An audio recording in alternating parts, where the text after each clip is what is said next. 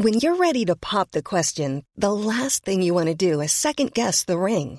At BlueNile.com, you can design a one-of-a-kind ring with the ease and convenience of shopping online. Choose your diamond and setting. When you find the one, you'll get it delivered right to your door. Go to BlueNile.com and use promo code LISTEN to get $50 off your purchase of $500 or more. That's code LISTEN at BlueNile.com for $50 off your purchase. BlueNile.com, code LISTEN. Hey, I'm Ryan Reynolds. At Mint Mobile, we like to do the opposite of what Big Wireless does. They charge you a lot, we charge you a little. So naturally, when they announced they'd be raising their prices due to inflation, we decided to deflate our prices due to not hating you.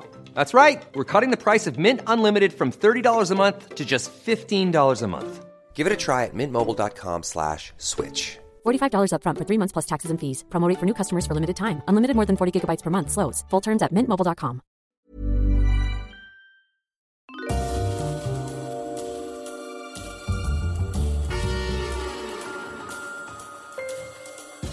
Ladies and gentlemen, welcome to Histories of the Unexpected, the show where we demonstrate that everything, simply everything you could possibly think of, has its own history. Like praise, beetroot, and bins. James, that's a very good suggestion. Bins.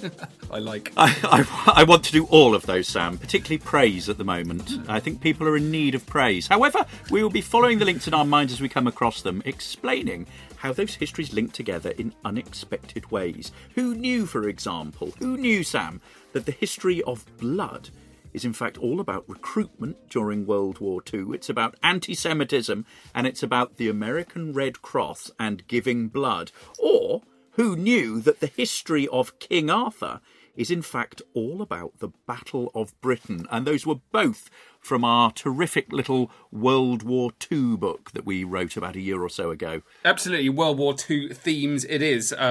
You'll be wondering who is doing this chatting. Let me tell you that the man not sitting opposite me, because we are social distancing in this unpleasant time of lockdown, let's just say that if history, right, you've got to bear with me here, if you imagine history as the military conflicts of the Second World War, this man would be Stalingrad, D-Day, Operation Barbarossa, even Operation Slapstick, which I know none of you have ever heard of, but it was the Allied force that landed at the Italian port of Taranto in September 43. He'd also be Operation Screwdriver from 1944, Operation Carpetbagger from 1943, and Operation Cornflakes from 1945, which is my new favourite World War II operation.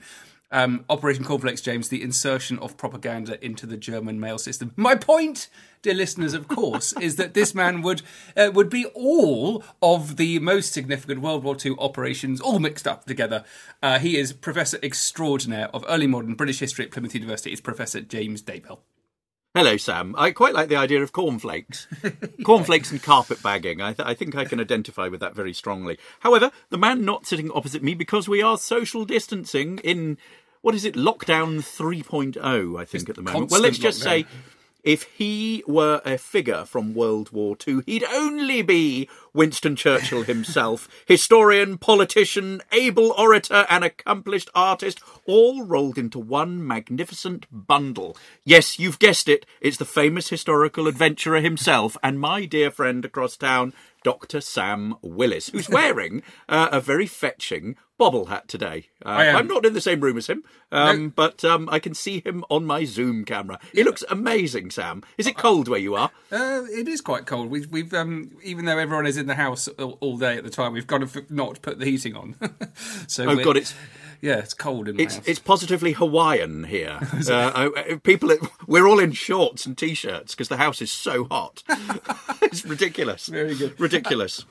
Yes, hello everyone. I'm here, and today you might have guessed from that little introduction where there were all sorts of World War II themes flying around. I very much hope you're all going to go and find out what Operation Carpetbagger and Operation Screwdriver were. That's your homework.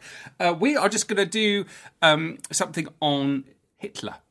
Now, I wanted to do this because I wanted to talk to a very good friend of mine, Frank McDonough, who's written a new book on the history of Hitler, and an interview with Frank comes after this initial chat with me and James. But we just wanted to talk a little bit about Hitler and how there are so many ways that you have to think about him, or you can think about him. But we decided to give it a bit of a bash. So, James, Hitler. Off you go. Hitler. Well, I mean, I've always been fascinated by Hitler and Nazi Germany, not only in terms of the man and what makes him tick, him as a leader, the ideologue behind him, the intersection of his personal life with political structures, but also the phenomenon of the Third Reich. And it's something that I studied at GCSE and A-level many, many years ago. And, I've always been interested in explaining how this happened. So thinking about how they come into power, the fact that they are voted in by a plebiscite, the sort of attitude of Europe and appeasement that we've talked about in the past, how they control the country. So looking at sort of structures and personnel and society and the running of the state, economy and the war effort, the final solution and their attitude towards Jews, propaganda and the Gestapo, and also how does the political world of the Third Reich work? How do you fit Hitler in with all his sort of idiosyncrasies and madnesses and foibles, and how does the decision-making process work around him? And there is this sort of morass, this sort of very competitive environment in which people are competing to sort of put their view forward. So he sort of allows almost this sort of degree of freedom. He doesn't really give much strong leadership other than saying what he wants done. He doesn't say how it wants to be done. And then people sort of fit in around that and work in a really sort of ruthless way within that system. Other big questions are about what did people know about this? How far were they, complicit? Were they, did they know the terror that was going on? Were they acting out of terror, or were they oblivious to it? How much did people know about the final solution, the extermination of the Jews? And these are big historical questions that actually historiographically German historians didn't engage with much in the immediate aftermath of World War II, but also thinking about how you get at the personal life of Hitler. And one of my favourite anecdotes about Hitler comes from a volume of Stephen Fry's autobiographies, where he talks about meeting Alistair Cooke. Alistair Cooke had set up this sort of acting society at Cambridge. Stephen Fry then asked him to come across and talk, and Alistair Cooke, famed for Letter from America, flew himself across from the United States, attended the dinner, and then regaled the table, including Stephen Fry, with this anecdote about his time as a student in Germany before the war. And he talks about being in this beer garden and seeing these sort of stretcher bearers and sort of paramedics in place. And you think, what on earth are these people here for? And then the beer garden suddenly gets more and more crowded, and then this moustached individual stands up on stage and gives this rousing speech, at which point several members of the audience keel over, fainting, and have to be sort of stretchered off. And as the speech is over, the man gets down, walks through the audience, and barges shoulders with Alistair Cooke, and says to him, "Entschuldigung, mein Herr." So, do excuse me, sir. And, of course, the person who barged his shoulder was, in fact, Adolf Hitler. So it shows you, how little anecdotes like that can actually get at the sort of life, the real life sort of experiences of, great figures. And in fact, I suppose you're, in a sort of surreal sense, you're only a few degrees of separation from very famous people. So there we are, a little sort of fourpenneth, fivepenneth, twopenneth? Twopenneth. A little sort of offering at the outset.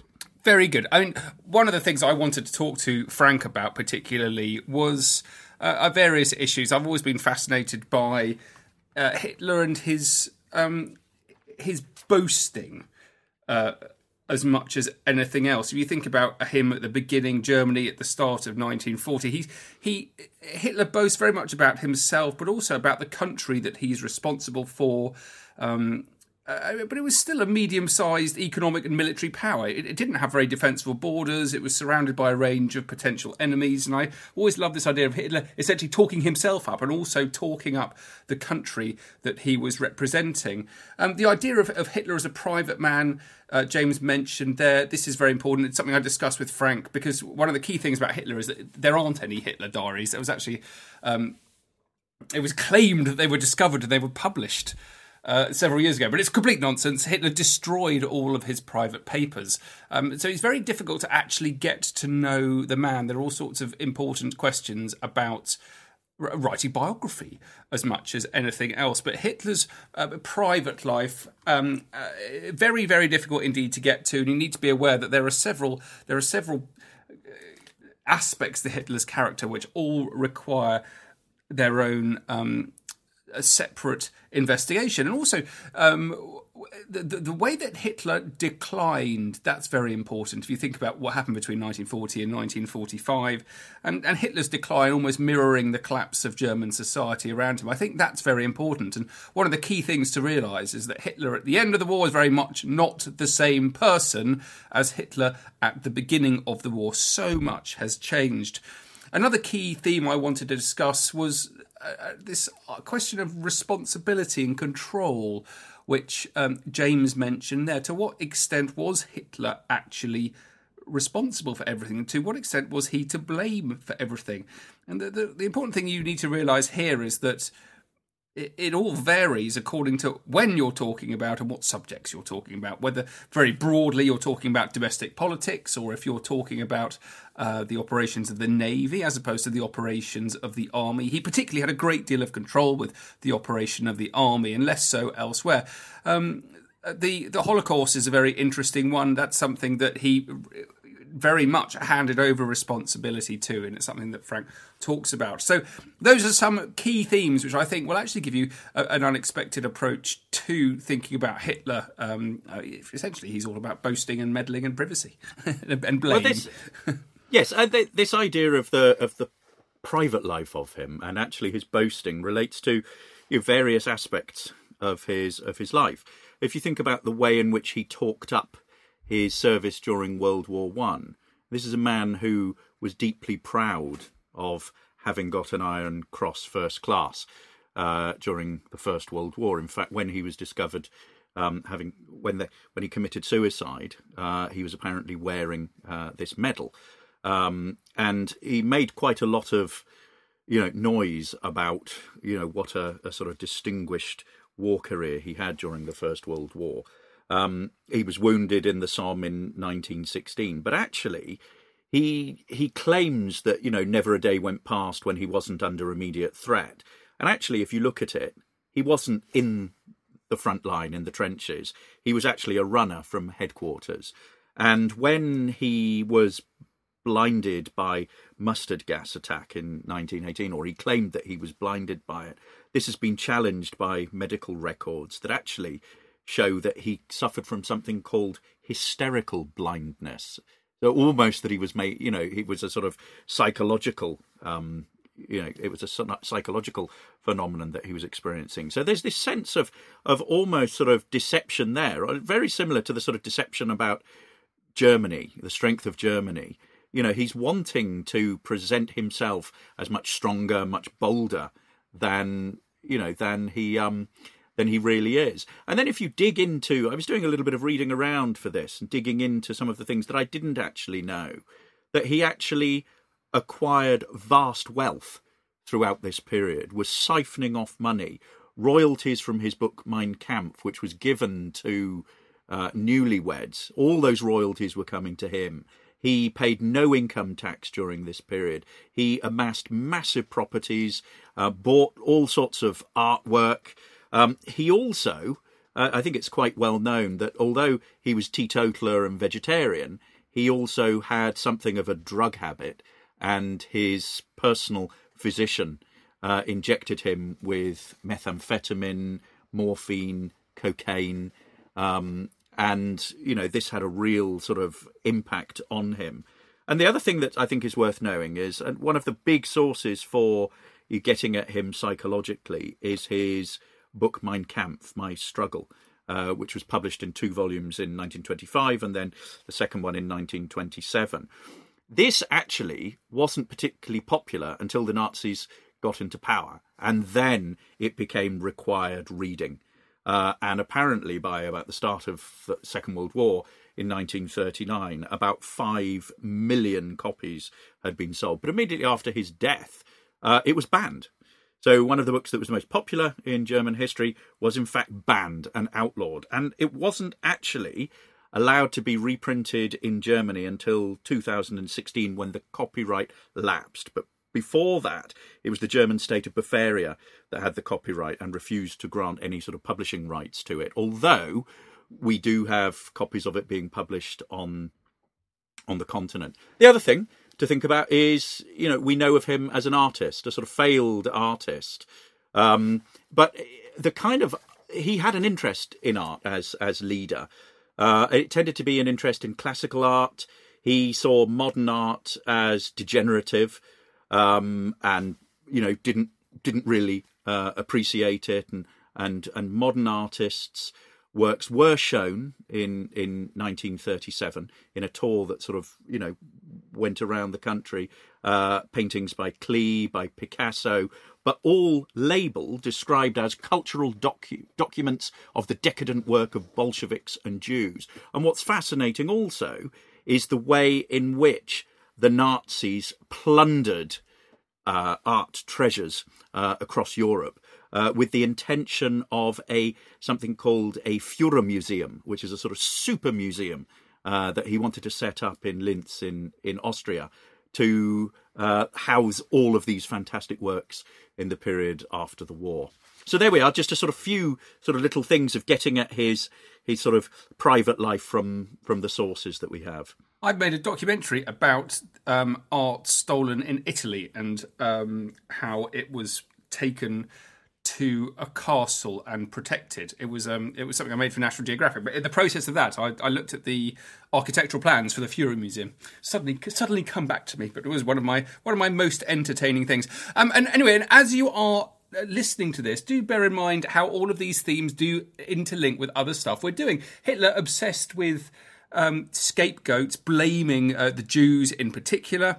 He blamed them for he very much bought into the it was called the stab in the back myth. The myth that the First World War was not actually lost by Germans on the battlefield, but was lost on the home front, as all of those Germans who had been fighting were stabbed in the back by Jews at home, not supporting them enough. We've done an episode on the history of backstabbers.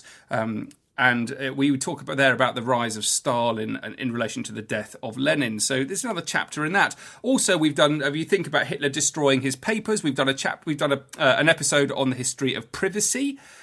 So do think about it in terms of that. To go and check out the episode on the history of privacy. Boasting, Hitler's boasting's important. We've got a homeschooling episode on big heads, homeschooling Henry VIII. If you ever want a better boaster in history, I'm not sure you can find one than Henry VIII. And again, blame. Who's to blame for the war? Who's to blame for the German failure? Who's to blame for the Holocaust? To what extent is Hitler to be held responsible? Those themes are all discussed as well. But in relation to the Versailles Treaty and the blame attributed to Germany at the end of the First World War. So there are all sorts of fascinating, unexpected themes that we do discuss here that are related to Hitler and that can make their own wonderful little histories in their own right.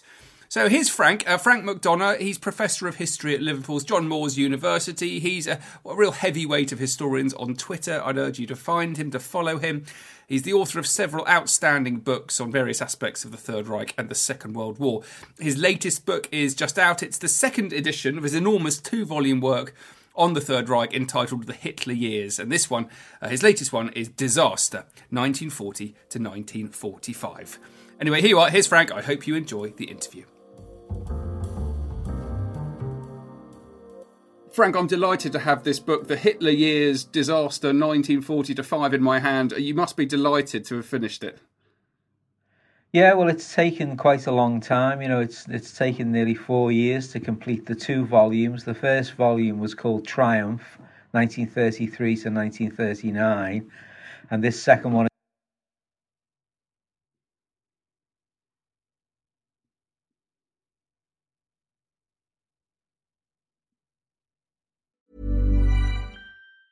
If you thought the only way to get a more defined jawline with natural-looking results was through surgery, think again. Juvederm Volux XC is a non-surgical injectable gel filler that improves moderate to severe loss of jawline definition and can help you achieve natural-looking results with little downtime. Even better, this improved definition lasts up to 1 year with optimal treatment. No maintenance required. Improve jawline definition for a smooth, sculpted look with Juvederm Volux XC. For important safety information and to find a licensed specialist, visit Juvederm.com. That's JUVEDERM.com. Not for people with severe allergic reactions, allergies to lidocaine, or the proteins used in Juvederm. Common side effects include injection site redness, swelling, pain, tenderness, firmness, lumps, bumps, bruising, discoloration, or itching. There's a risk of unintentional injection into a blood vessel, which can cause vision abnormalities, blindness, stroke, temporary scabs, or scarring. Talk to a licensed specialist to find out if it's right for you. When you're ready to pop the question, the last thing you want to do is second-guess the ring. At BlueNile.com, you can design a one-of-a-kind ring with the ease and convenience of shopping online. Choose your diamond and setting. When you find the one, you'll get it delivered right to your door. Go to BlueNile.com and use promo code LISTEN to get $50 off your purchase of $500 or more. That's code LISTEN at BlueNile.com for $50 off your purchase. BlueNile.com, code LISTEN. Ryan Reynolds here from Mint Mobile. With the price of just about everything going up during inflation, we thought we'd bring our prices down. So to help us, we brought in a reverse auctioneer, which is apparently a thing. Mint Mobile Unlimited Premium Wireless. How to get 30, 30, bit to get 30, bit to get 20, 20, 20, bit to get 20, 20, bit to get 15, 15, 15, 15, just $15 a month? Sold! Give it a try at mintmobile.com/switch. $45 up front for 3 months plus taxes and fees. Promo rate for new customers for limited time. Unlimited more than 40 gigabytes per month. Slows full terms at mintmobile.com.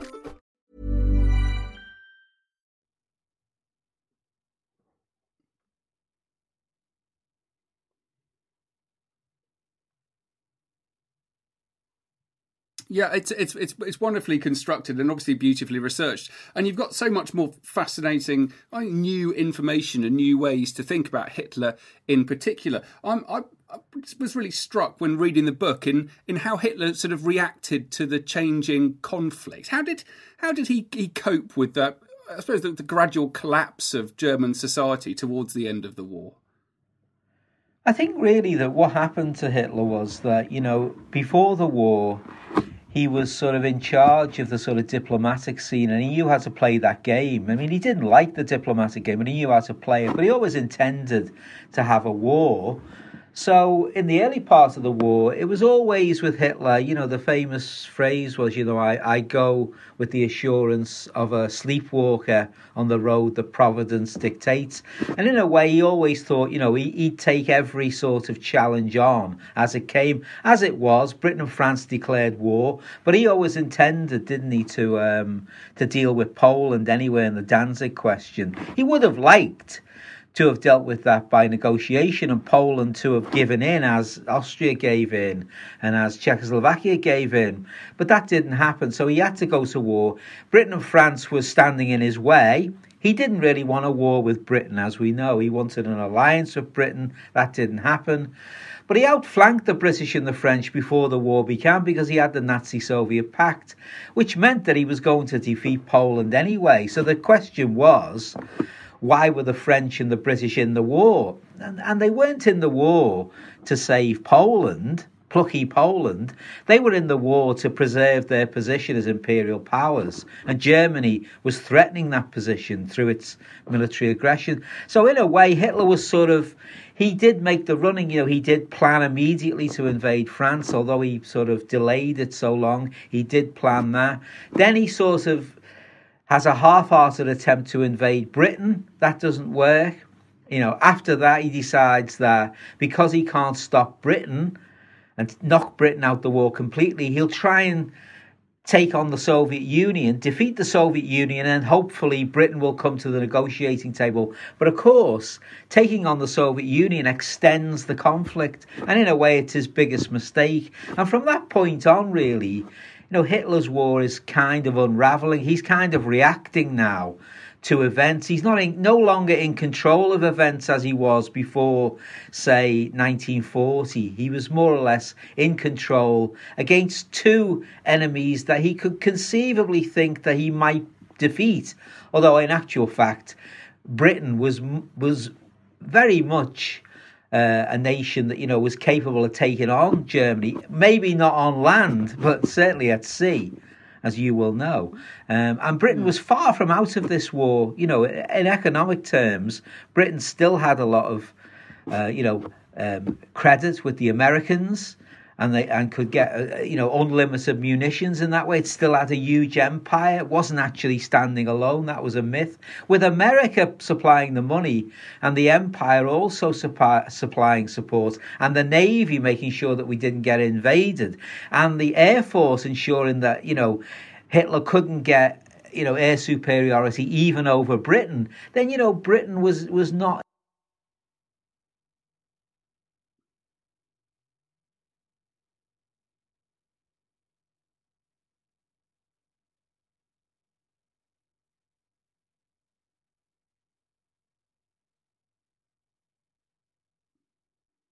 Yeah, I mean, how does he cope with this sort of lack of ability to control what's going on? There's an interesting kind of contrast between his incredible power, but also his impotence and being able to cope with these changes. I think he doesn't cope too well because he's first of all in a kind of constant dialogue with his generals about, what should be the objectives of the German war effort. The first sort of clash he has with his generals is over the Battle of France, and that's over where should they attack. His generals sort of favour an attack, like in the First World War, through Belgium and then to attack France that way. What used to be called the Schlieffen Plan, to repeat that. And then I think in January 1940, a German reconnaissance plane goes down in Belgium in a place called Mechelen. It's called the Mechelen incident because what happens is the plans for Case Yellow, the attack on France, come into the hands of the Belgians, and they, of course, give the information to the British and the French, and it is a plan to attack through Belgium.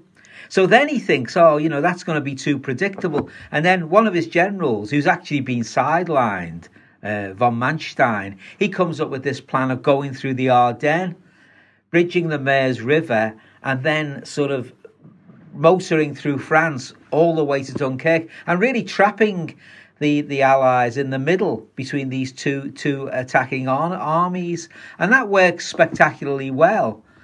Now, in the attack on the Soviet Union, Hitler decides to go for, the army's idea of a three-pronged attack, breaking the army into three groups, Army Group North, Army Group Centre, and Army Group South. And Hitler doesn't want to take Moscow. He's very clear that the big prizes are economic, oil and wheat, and they're in the south. So his generals have a sort of argument by saying, but if you take out Moscow, you can knock the head off the regime, Stalin will fall, the whole regime will fall, and there's a big debate over what they should do. The debate goes on all the way through summer, to the effect that when they decide to move on Moscow, which is very late in the day, it's almost October when they finally decide, it's too late. It's too late to take Moscow. And of course, they don't take Moscow. And that's really a big setback. And from that point on, the German army and Hitler are playing catch-up. So there's a big there's lots of disputes between them. And Hitler increasingly becomes, he becomes physically unwell. I say that you can see he is not the same Hitler that he was before the war. We think he's got the onset of Parkinson's disease. He suffers from insomnia. He suffers from terrible stomach cramps and various other kind of conditions of the digestive system. He's got some kind of heart problem. His doctor, Dr. Morel, says that he probably had angina as well. We know that he probably had, a heart attack in September of 1944, and people who see him now are quite shocked. So in a sense, he's having these arguments with the generals, and you've got to understand Hitler's personality. Hitler is not a person; he's a self-made man, really. He's not a member of the upper classes. But then again, I'd say, he's not like he said in Mein Kampf. He says he's lower middle class. I'd put him a little bit higher than that, because his father was a customs official, a leading customs official, really, for a whole town of Linz, and he was basically wore a kind of officer's uniform of the Habsburg Empire, and they lived in a massive detached house. So I'd say Hitler was sort of middle class, but not in the sense of being sort of a member of the upper classes. And he found it difficult because all of the generals were very much, what we would say in Britain would be public school educated, highly qualified, coming from aristocratic families. As he said later, I think after the bomb plot in 1944, he looked down a list of people who were implicated. He said, everybody's called Von this, Von that, Von the other. He said, I should have purged these people. He said, my big mistake was not Nazifying the army. So really, he didn't feel comfortable with those generals anyway. And they were kind of, say in Britain, we give a greater veneration, don't we, to academics. We sort of venerate academics and scientists much more around sort of the tables of power than we did then back then than they did in Germany. In Germany, being an officer in the army and going to these great training schools in Potsdam, that was the kind of Oxford and Cambridge top people, if you see what I mean. And they usually had a good education as well. And they were a bit kind of high and mighty, really. And he felt uncomfortable with them. Do you think he was trying to kind of impose himself on them by because he's so, he's up to his elbows in what's happening with the Wehrmacht, particularly in the army, and trying to impose his ideas of what should happen? Do you reckon he's trying to impose himself on the generals rather than just necessarily take an interest in the army? I think so. I think he's trying to establish his authority. I think that there's an insecurity there.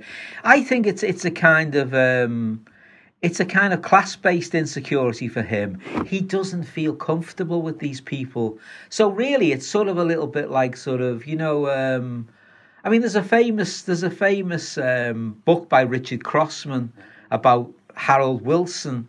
And Richard Crossman wrote diaries, and most of Wilson's cabinet, Hugh Gateskill and people like that, they'd all gone to Oxford and Cambridge, but they'd all gone to public schools as well, and they poke fun. Richard Crossman keeps poking fun at the fact that that Wilson doesn't have any real sort of middle class sort of tastes or that. He said he came into the cabinet meeting, he said he'd cut a pork pie in half and it was on a plate. And that's the kind of thing we see with Hitler. I think it's those little sort of cultural background issues with Hitler. He doesn't feel comfortable with these people. They're not his friends. So, and I think that brings the tension of it. They keep presenting arguments to him, and he doesn't feel comfortable. And the Nazi Party was not the type of party where, someone would make a proposition and then people would discuss it.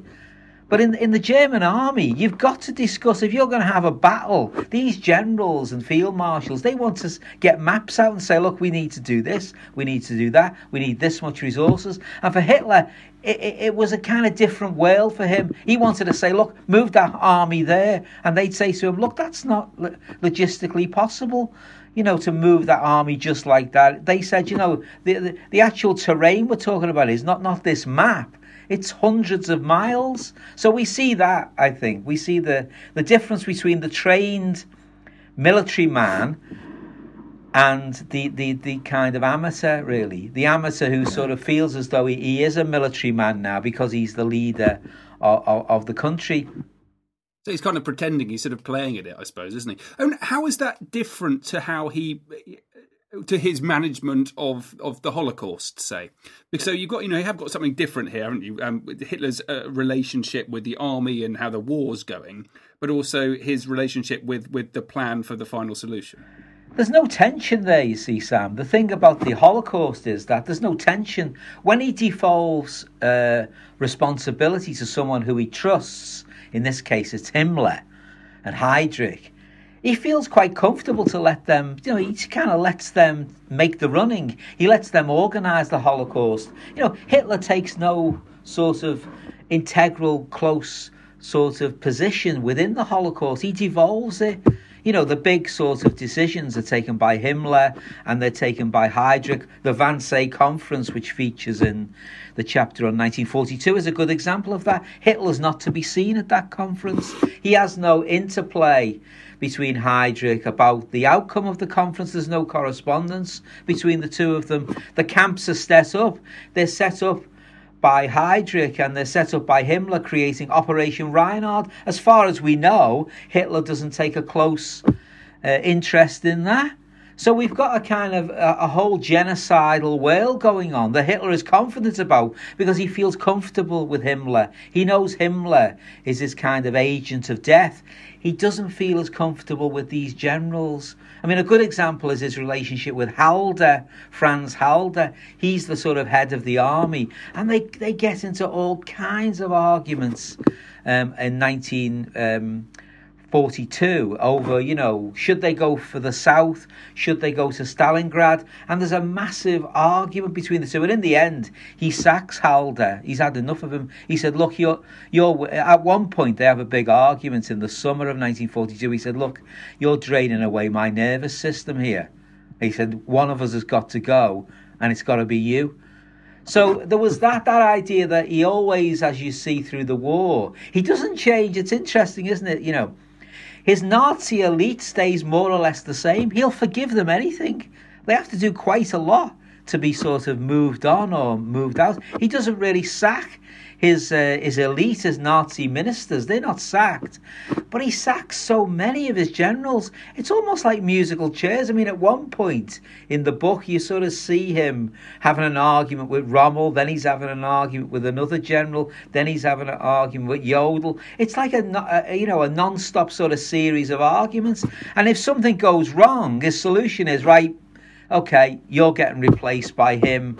And then if that goes wrong, it's like, okay, you're gone as well. You're going to be replaced by him. Some of these generals were sacked 6 or 7 times and then returned. How does, so it's obviously different, his relationship with the army, as it is to those who are organising the Holocaust. How about the people who are dealing with domestic policy, the home front? I mean, what's happening there? Well, there's a little bit of chaos on the home front. I mean, here's an example. It's reckoned that about 80% of all of the laws that were enacted on the home front, the Hitler had nothing to do with them. They were done by the individual Nazi ministers and by the Gauleiters in the local areas. And so Hitler had no real say. He sort of devolved the whole of German government to a range of different organisations and bodies. I think there were 42 different governmental organisations that claimed some responsibility over various areas. Then you had, the sort of the leading ministers, if you like. I suppose you would say that the prime ministers were, Goering, Himmler, Goebbels. These were the and Speer when he became the armaments minister.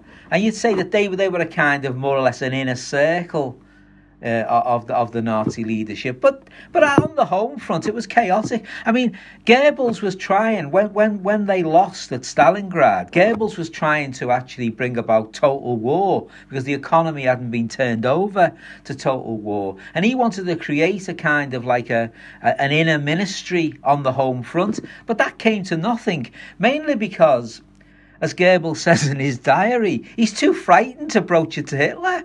He says to Goering, asks him, have you broached the idea of this Council of Four? And he says, it's difficult. He said, I'll do it the next time I meet him. And then at the next meeting in the diary, he said, the Fuhrer had too many problems. I didn't want to bring it up. And sometimes a general will come. It might be one of the leading generals. Guderian, for example. Guderian comes in the August of 1941, And Yodel says to him, "Whatever you do, don't talk about the attack on Moscow." You know, it's sort of, it's a little bit like, you know, sort of that idea of when, you know, when your dad's angry with you and your brother, and your brother says, "Look, he's in a real mood today, Sam. Don't talk to him." And it was because of a fear of unpredictability as well. I mean, no one knowing actually how he would react. He will react. He didn't actually blow up. Actually, the interesting point that I found by looking, I looked at the military. I mean, as you see, it runs through the book. I have the military meetings. I've got all the military meetings. I looked at all the military meetings that Hitler held. What was interesting in those meetings was I kept going through them and thinking, where's this ranting and raving Hitler?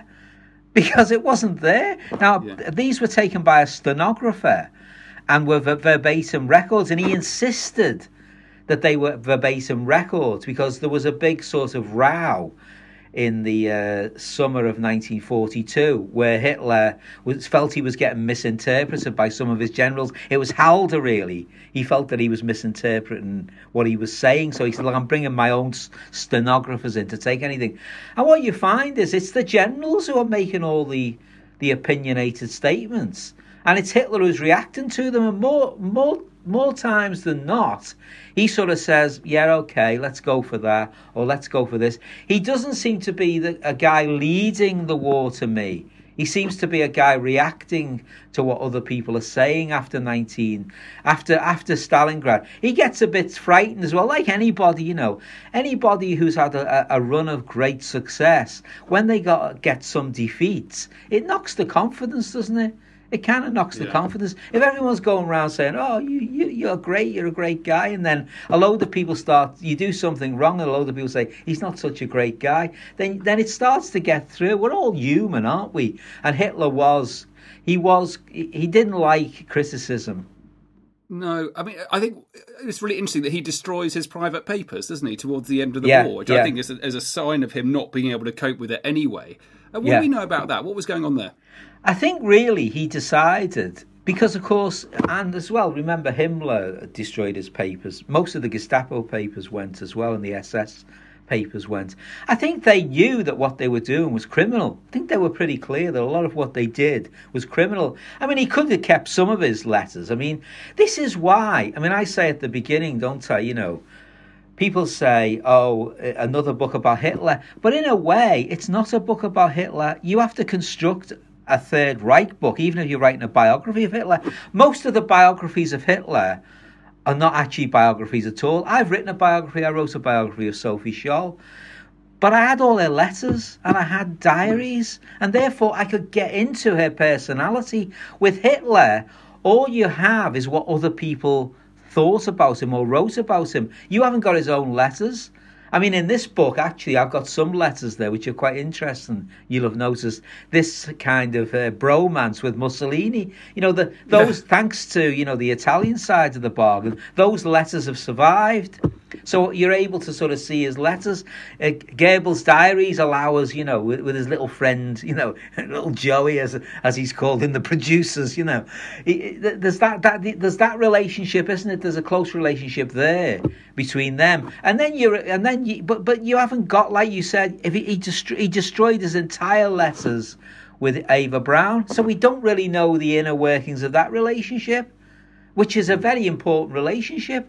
And we don't know all of what he was saying to Himmler, the order for the Holocaust and all this correspondence for the Holocaust. It may have been there. He may have got, you know, copies of all these sort of, you know, initiatives like Operation Reinhard, but he has no real private papers. You have to sort of construct, you know, Hitler's life through other people. That's why I find, personally, I think that you should only read histories of the Third Reich. The biographies really are pretending to be biographies. You can't really write a biography. When you know this, Sam, you can't write a biography without a diary and letters. Without something. It's fascinating as well. And I'd like to trace the change, you know, if I could, my imaginary history, if Hitler's diaries did exist, to trace the change from his kind of the sort of manic boasting of maybe the start of the war in 1940, where he's so full of sort of energy and strength, either whether he's talking about himself or about Germany, and how that kind of collapses, along with German society, along with his ambitions. I think that'd be a fascinating thing to study.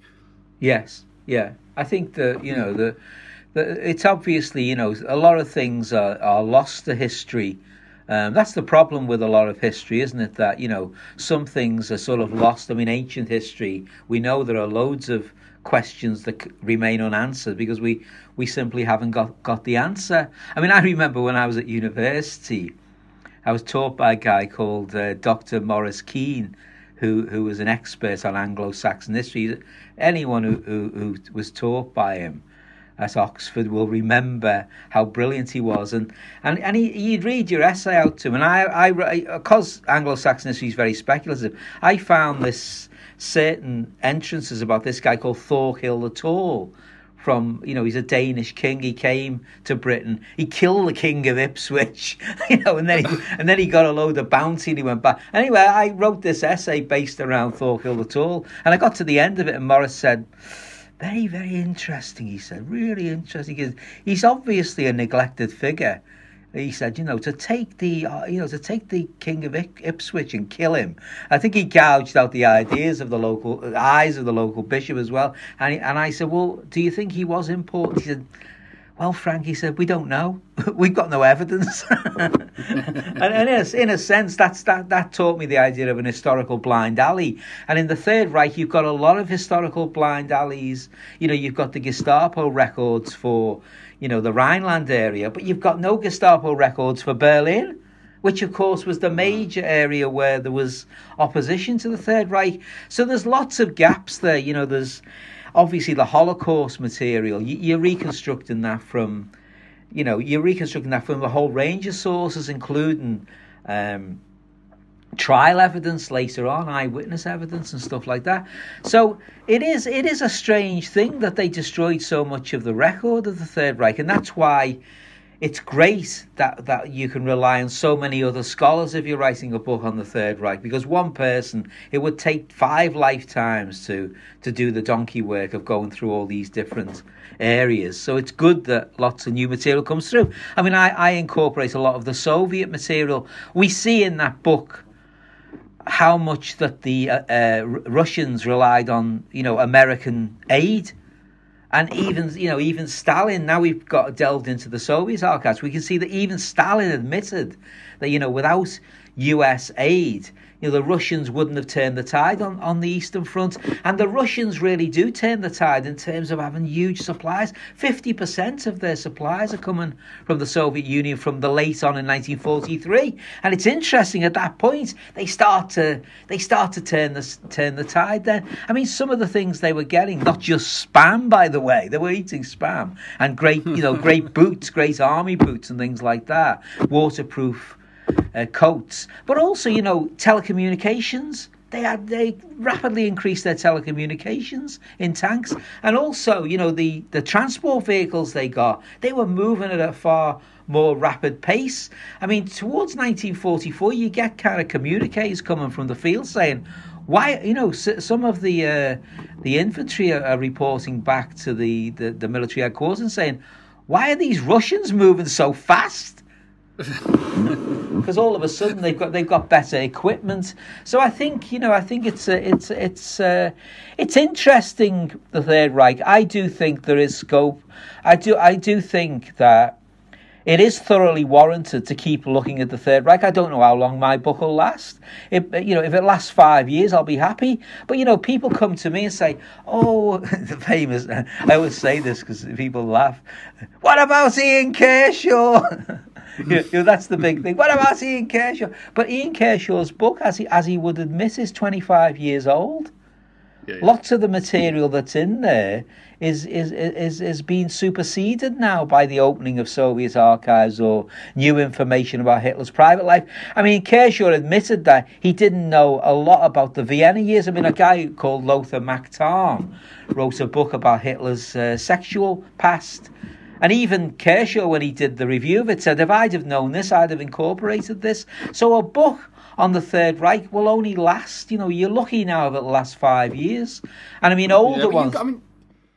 So I mean, coming out with your new one, you've got so much important new ways of thinking about things and new things to say. And you talk particularly interestingly about denazification, which I thought was fascinating, and what we actually know and how our understanding of that process of denazification, whether it actually worked or not. I wanted to include that, Sam, because I think that it gets missed out. When you read books of the Third Reich, sort of, Hitler commits suicide or escapes to Argentina, if you're a conspiracy theorist. But, Hitler commits suicide, and then the whole thing sort of ends, doesn't it, with the signing of the unconditional surrender. And I thought, well, I think the reader wants to know what happened in Germany after the war, what happened at the war trials, what happened to denazification. What was Germany purged of all these Nazis? And it's quite shocking, actually. I mean, a lot of people who've read that final chapter, which is called Hitler's Long Shadow, I won't spoil it all, but they've said to me, it's amazing how many of these Nazis stayed in positions of power. They kept having to sack government ministers because somebody would come out and say, oh God, they'd say to Adenauer, oh, guess what, that transport minister, we've just found he's implicated in the Holocaust, and then he'd have to go. And the judiciary, 60%. It's horrific when you think about it. 60% of Hitler's judges in the People's Court, that horrible People's Court, where Roland Freisler was humiliating defendants all the time. I mean, in the trial of Sophie Scholl, the two other judges, he died. Freisler was killed in a bomb attack in 1945. But the two other judges at that trial of Sophie Scholl, who was executed by guillotine, they went on being major judges in the West German system. And denazification didn't work. I mean, I say it again. They used to say all you needed was a Persil certificate, because it probably still exists. Persil was a soap powder that claimed it could wash whiter than white. And everyone said that all you had to do was go through this denazification process, be exonerated, and you'd become whiter than white. And I mean, the denazification process was a little bit of a joke. I mean, basically it was find two people who could say that although you were a Nazi, you weren't horrible. And then if you got two references, you passed. And very few of the perpetrators of the Holocaust were ever brought to trial. 5,000? We think about possibly 4 million people were implicated in the Holocaust, but only 5,000 were ever brought to trial. There was never an Auschwitz trial. There was a trial in Germany that was about it, but only with a limited number of defendants. There was never a Holocaust trial in Germany where they actually investigated their own culpability.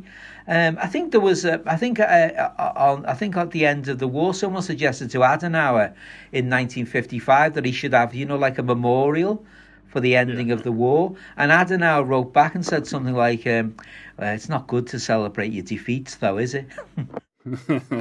Well, I think that's a good place to end. Frank, it's absolutely fantastic. Guys, I'd urge you all to read the Hitler Years, Disaster 1940 to 1945. It's really, really important. It helps you understand this important part of the Third Reich and also Hitler's role within it. Frank, thanks so much for talking to us today, and I look forward to speaking to you again. Cheers, Sam. Thank you. There you are, everyone. I very much hope you enjoyed that fascinating interview. As I said at the beginning, do please check out all of the previous episodes we've done on interlinking themes. Do make sure that you follow me on social media. I'm at Dr. Sam Willis.